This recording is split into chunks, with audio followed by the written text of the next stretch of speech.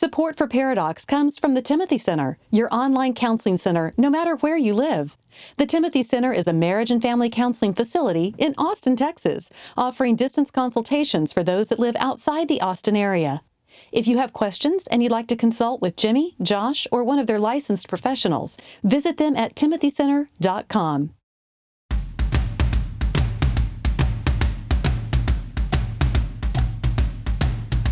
Recording live from Austin, Texas, a conversation about marriage and family that women will love and guys won't want to turn off.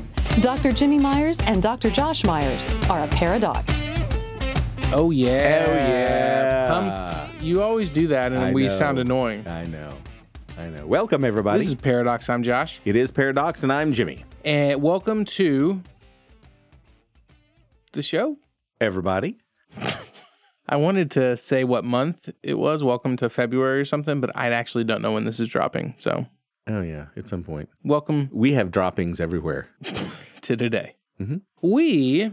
Are you doing all right, Jimbo? I'm doing okay. Give me something high and something low that's happened to you recently. Oh, the Horns won their bowl game. They did. They beat TCU last night in basketball. They did. Number 16 TCU. So those are both highs. So yeah, on the sports front, things are well. Ruthie just raised the flag at school. Preschool, yeah. Her little preschool allowed her to raise the morning flag. Yes, she was a celebrity, really. We got her this little karaoke machine for Christmas, and so she's used to now talking in mics, but she talks really, really close to it. And so they gave her a mic to do the pledge, and she had her lips on it the whole time, just shouting. I love it because she'll put her head down and she'll go, I pledge allegiance to the flag. Like she doesn't like being there, but she loves being there. Loves it. So yes, welcome to the show. We're going to talk about hurt people today. Yes. And what do hurt people do? Hurt people, ultimately. No, yeah, but what do hurt people do? Hurt people. Hurt people? Hurt people, hurt people. We know what we're doing. I don't think they know what we're doing. This is so broad of a topic because we're all hurt. To a degree. Yes. So hopefully everyone listening will find something for themselves in this show. This was several years ago, because I don't normally have just a stream of neo-Nazis that come into the office, but this was a young skinhead, and it was really bizarre. It was, if you've never worked with this population and understand this population, and certainly if you're anywhere in the correctional system, you do. But it's just bizarre. He was trying to tell me how black people did not have the intellectual capacity to be equal with white people. And when I was going, there's an African American on the Supreme Court. There's an African American who's actually president of the United States. These things don't sound like intellectual lightweights, but it couldn't penetrate. He hated everybody, but those who looked exactly like him. And you have this 16-year-old kid who has hatred just oozing out of every pore of his body. And you think, 16 years ago, I have underwear older than that. 16 years ago. Surely you don't. I have several because they're my favorites. But they have holes in the crotch? It takes. I wear those to church because they would be my holy underwear. It takes me 6 weeks to get holes in my crotch. Can't believe 16 years. That's too much information. So 16 years before I was meeting with this kid, he was born this little bouncing baby. What happened? In 16 years, what happened? How did this little lump of blank slate, this little lump of clay that hasn't been molded in any way, shape, form, or fashion, how did he go from this innocent baby in only 16 years hating any and everybody on the planet? Because something happened. Somewhere in those 16 years, he experienced some hellacious behavior directed mostly at him. And that's the interesting thing is hellacious is perception. Mm-hmm. They've done bukus of studies on twins that grew up in the same household and experienced the same trauma. Mm-hmm. And one went on to do unbelievable things and the other, in this case, let's say neo-Nazi. So it's interesting because even, this person that you're describing, if he was able to get honest and talk about the hurts and the wounds from childhood, his siblings might look at him and go, "You're out of your mind." Yeah, so it's interesting that trauma is perceived. And so obviously there can be trauma that's like, yep, that's certainly trauma. bad. But this guy might not have received I don't know his history, you do, but extraordinary pain, but it certainly could have been perceived extraordinary and led to something like this. Yes. And what you find is, no, not everyone who went through really bad trauma as a child has really negative behavioral issues as an adult.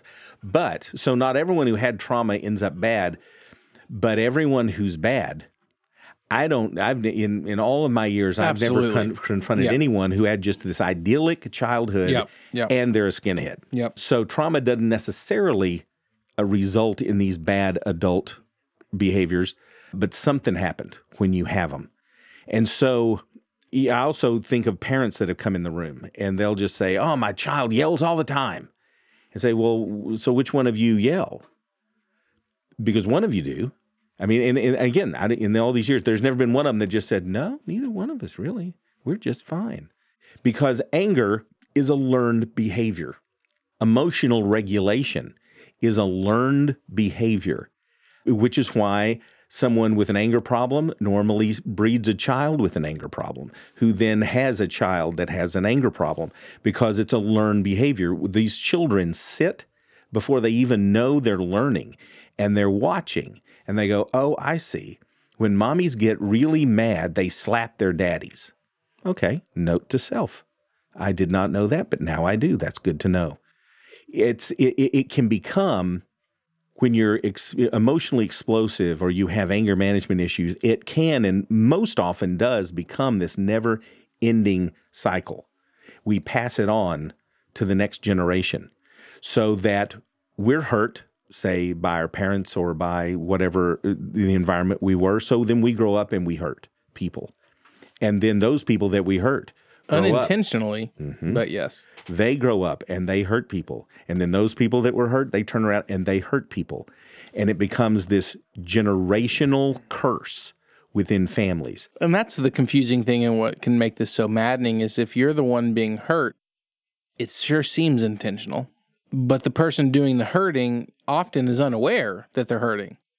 And so they're just expressing their emotions in a normal way. Yeah, so it's so difficult to really talk through these things, because you're really talking about, I mean, I guess it goes back to perception. You start talking about two different things because it's perceived two different ways. One of the ways, especially let's say if you're married to someone who's very emotionally reactive or explosive, the first thing you want to do, and this may sound Herculean, but is that it is to control your own reaction to them.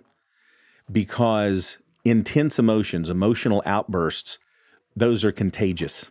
So when someone yells and screams, someone yelling and screaming back at them doesn't fix the problem. In the vast majority of cases, that just pours gasoline on the fire, because those emotions are contagious. And the more extreme the emotional reaction is, the more contagious it is. So try, and again, I realize what I'm asking, but try to control your own reaction. Recording our Paradox podcast is a labor of love. We love exploring topics important to Christian families. We love bringing you interviews with authors, musicians, and podcasters that are shaping our world. Also, Jim loves to hear himself talk. See, I've been told that my voice is mellifluous. You have no clue what that means, do you? No. We also love making thousands of dollars. I know I do, if not you, Josh. I mean, I don't know if y'all know this or not, but on this podcast, we are literally taking baths in $100. Jimbo, we're not making any money. And actually, as of right now, we're behind $2,500, so we're actually losing our shirts. But see, that's a negative confession. You seem to think that that's a problem. It's not a problem, my friend, because we have a Patreon account. Please consider supporting us on patreon.com/paradox. If you think the show has helped your family, if you believe in what we're doing, you can make a one-time contribution or set up a subscription. With your help, we can continue to bring healing to Christian families. That's what I call mellify. The word you're looking for is mellifluous. This, too, might sound Herculean. I just wanted to use Herculean. How did it sound? And you did it well. Yeah? Mm-hmm. I tried to also do a pregnant pause to kind of heighten whatever it is you heighten. Anyhow, so to lower your own emotional reaction, you have to practice empathizing with them. And you can't really empathize with them in the moment. This is something you do outside the moment. So every time a negative thought comes up about this person, you need to try to put yourself in their shoes, try to understand the hurt in their life, not excusing their behavior. They're still culpable and responsible for it, but trying to put yourself in your shoes and actually feel a little bit sorry or bad for them. Mm-hmm. So empathy doesn't happen in the moment where it's high intensity. It happens in all the other moments before that. So you have to, every negative thought, certainly hold it captive by trying to put yourself in their shoes and empathize with them. Yeah, it's this idea of if it's at all possible, try to understand and appreciate their origins. Their Herculean origins. Yes, they're Herculean. I would throw out some other character, but I don't know anything other than Hercules. We'll keep using it. I think he's like a Yugoslavian folk hero. That is, it's a Greek mythology, right? That's Hercules? Yeah, it's Hercules. totally Greek. Yeah. But I don't really know. The good news about being hurt and therefore hurting people and it being a learned behavior is that you can unlearn a habit. That's the good news.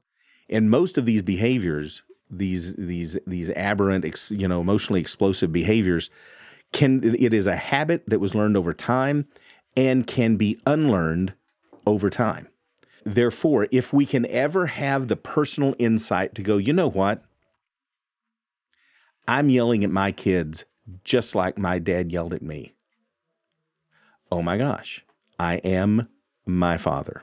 When my dad would tell me because I said so, it would make me so angry. And I would just say, as God is my witness, I will never say that to my children. And again, I think Sarah was 6 months, still in the crib. Because I said so, young lady.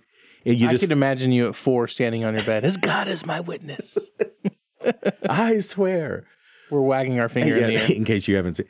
But it's this idea that we morph into our parents. We channel them at times, and they just come out of us. So if we can recognize that, and we can say, okay, I am doing what my dad did to me, and I do not want to do that. Therefore, with time and with effort, this can be changed. It absolutely can be changed. There are hundreds of thousands of people, millions of people walking around that once had these very negative behavioral and emotional habits that don't now because they put in the effort and they put in the time to change them. And again, if you don't like it, if you don't like the way you respond, nothing changes until something changes. You've got to do something about it.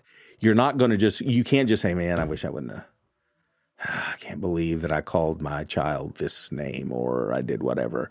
Boy, I'm just going to really not do that again. You'll never stop. Not like that. Just because you recognize it as being a problem doesn't mean anything is going to. It takes concerted effort to change a deep-seated habit like that, which kind of goes along with the next one, that you can't correct a problem that you don't admit you have. So the first thing is the first part of change is realization.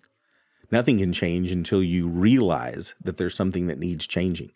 And oddly enough, telling your spouse that they need to change because they have an anger problem tends not to be effective.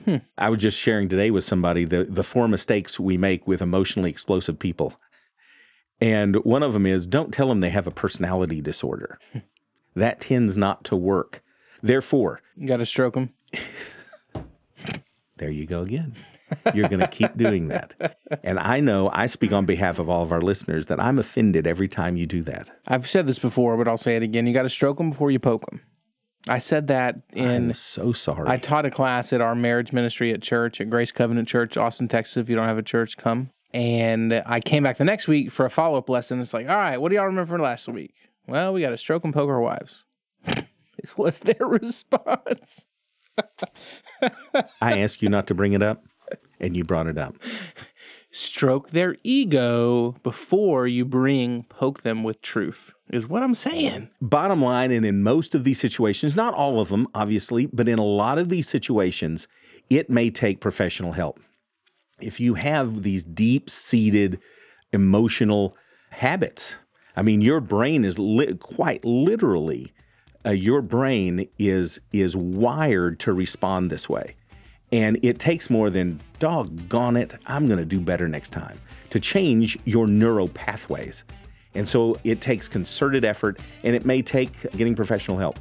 If you want more information about this show, go to paradoxpodcast.com. If you want to follow us on Facebook, Twitter, and Instagram, you can also find that information there. You can follow the show as well as us individually. You can also go to paradoxpodcast.com, go to the episode tab, and you can find our show notes. Gives all the links to what we talked about, and then you can also peruse the other episodes. Stay tuned. We'll be back next Monday with some new episodes.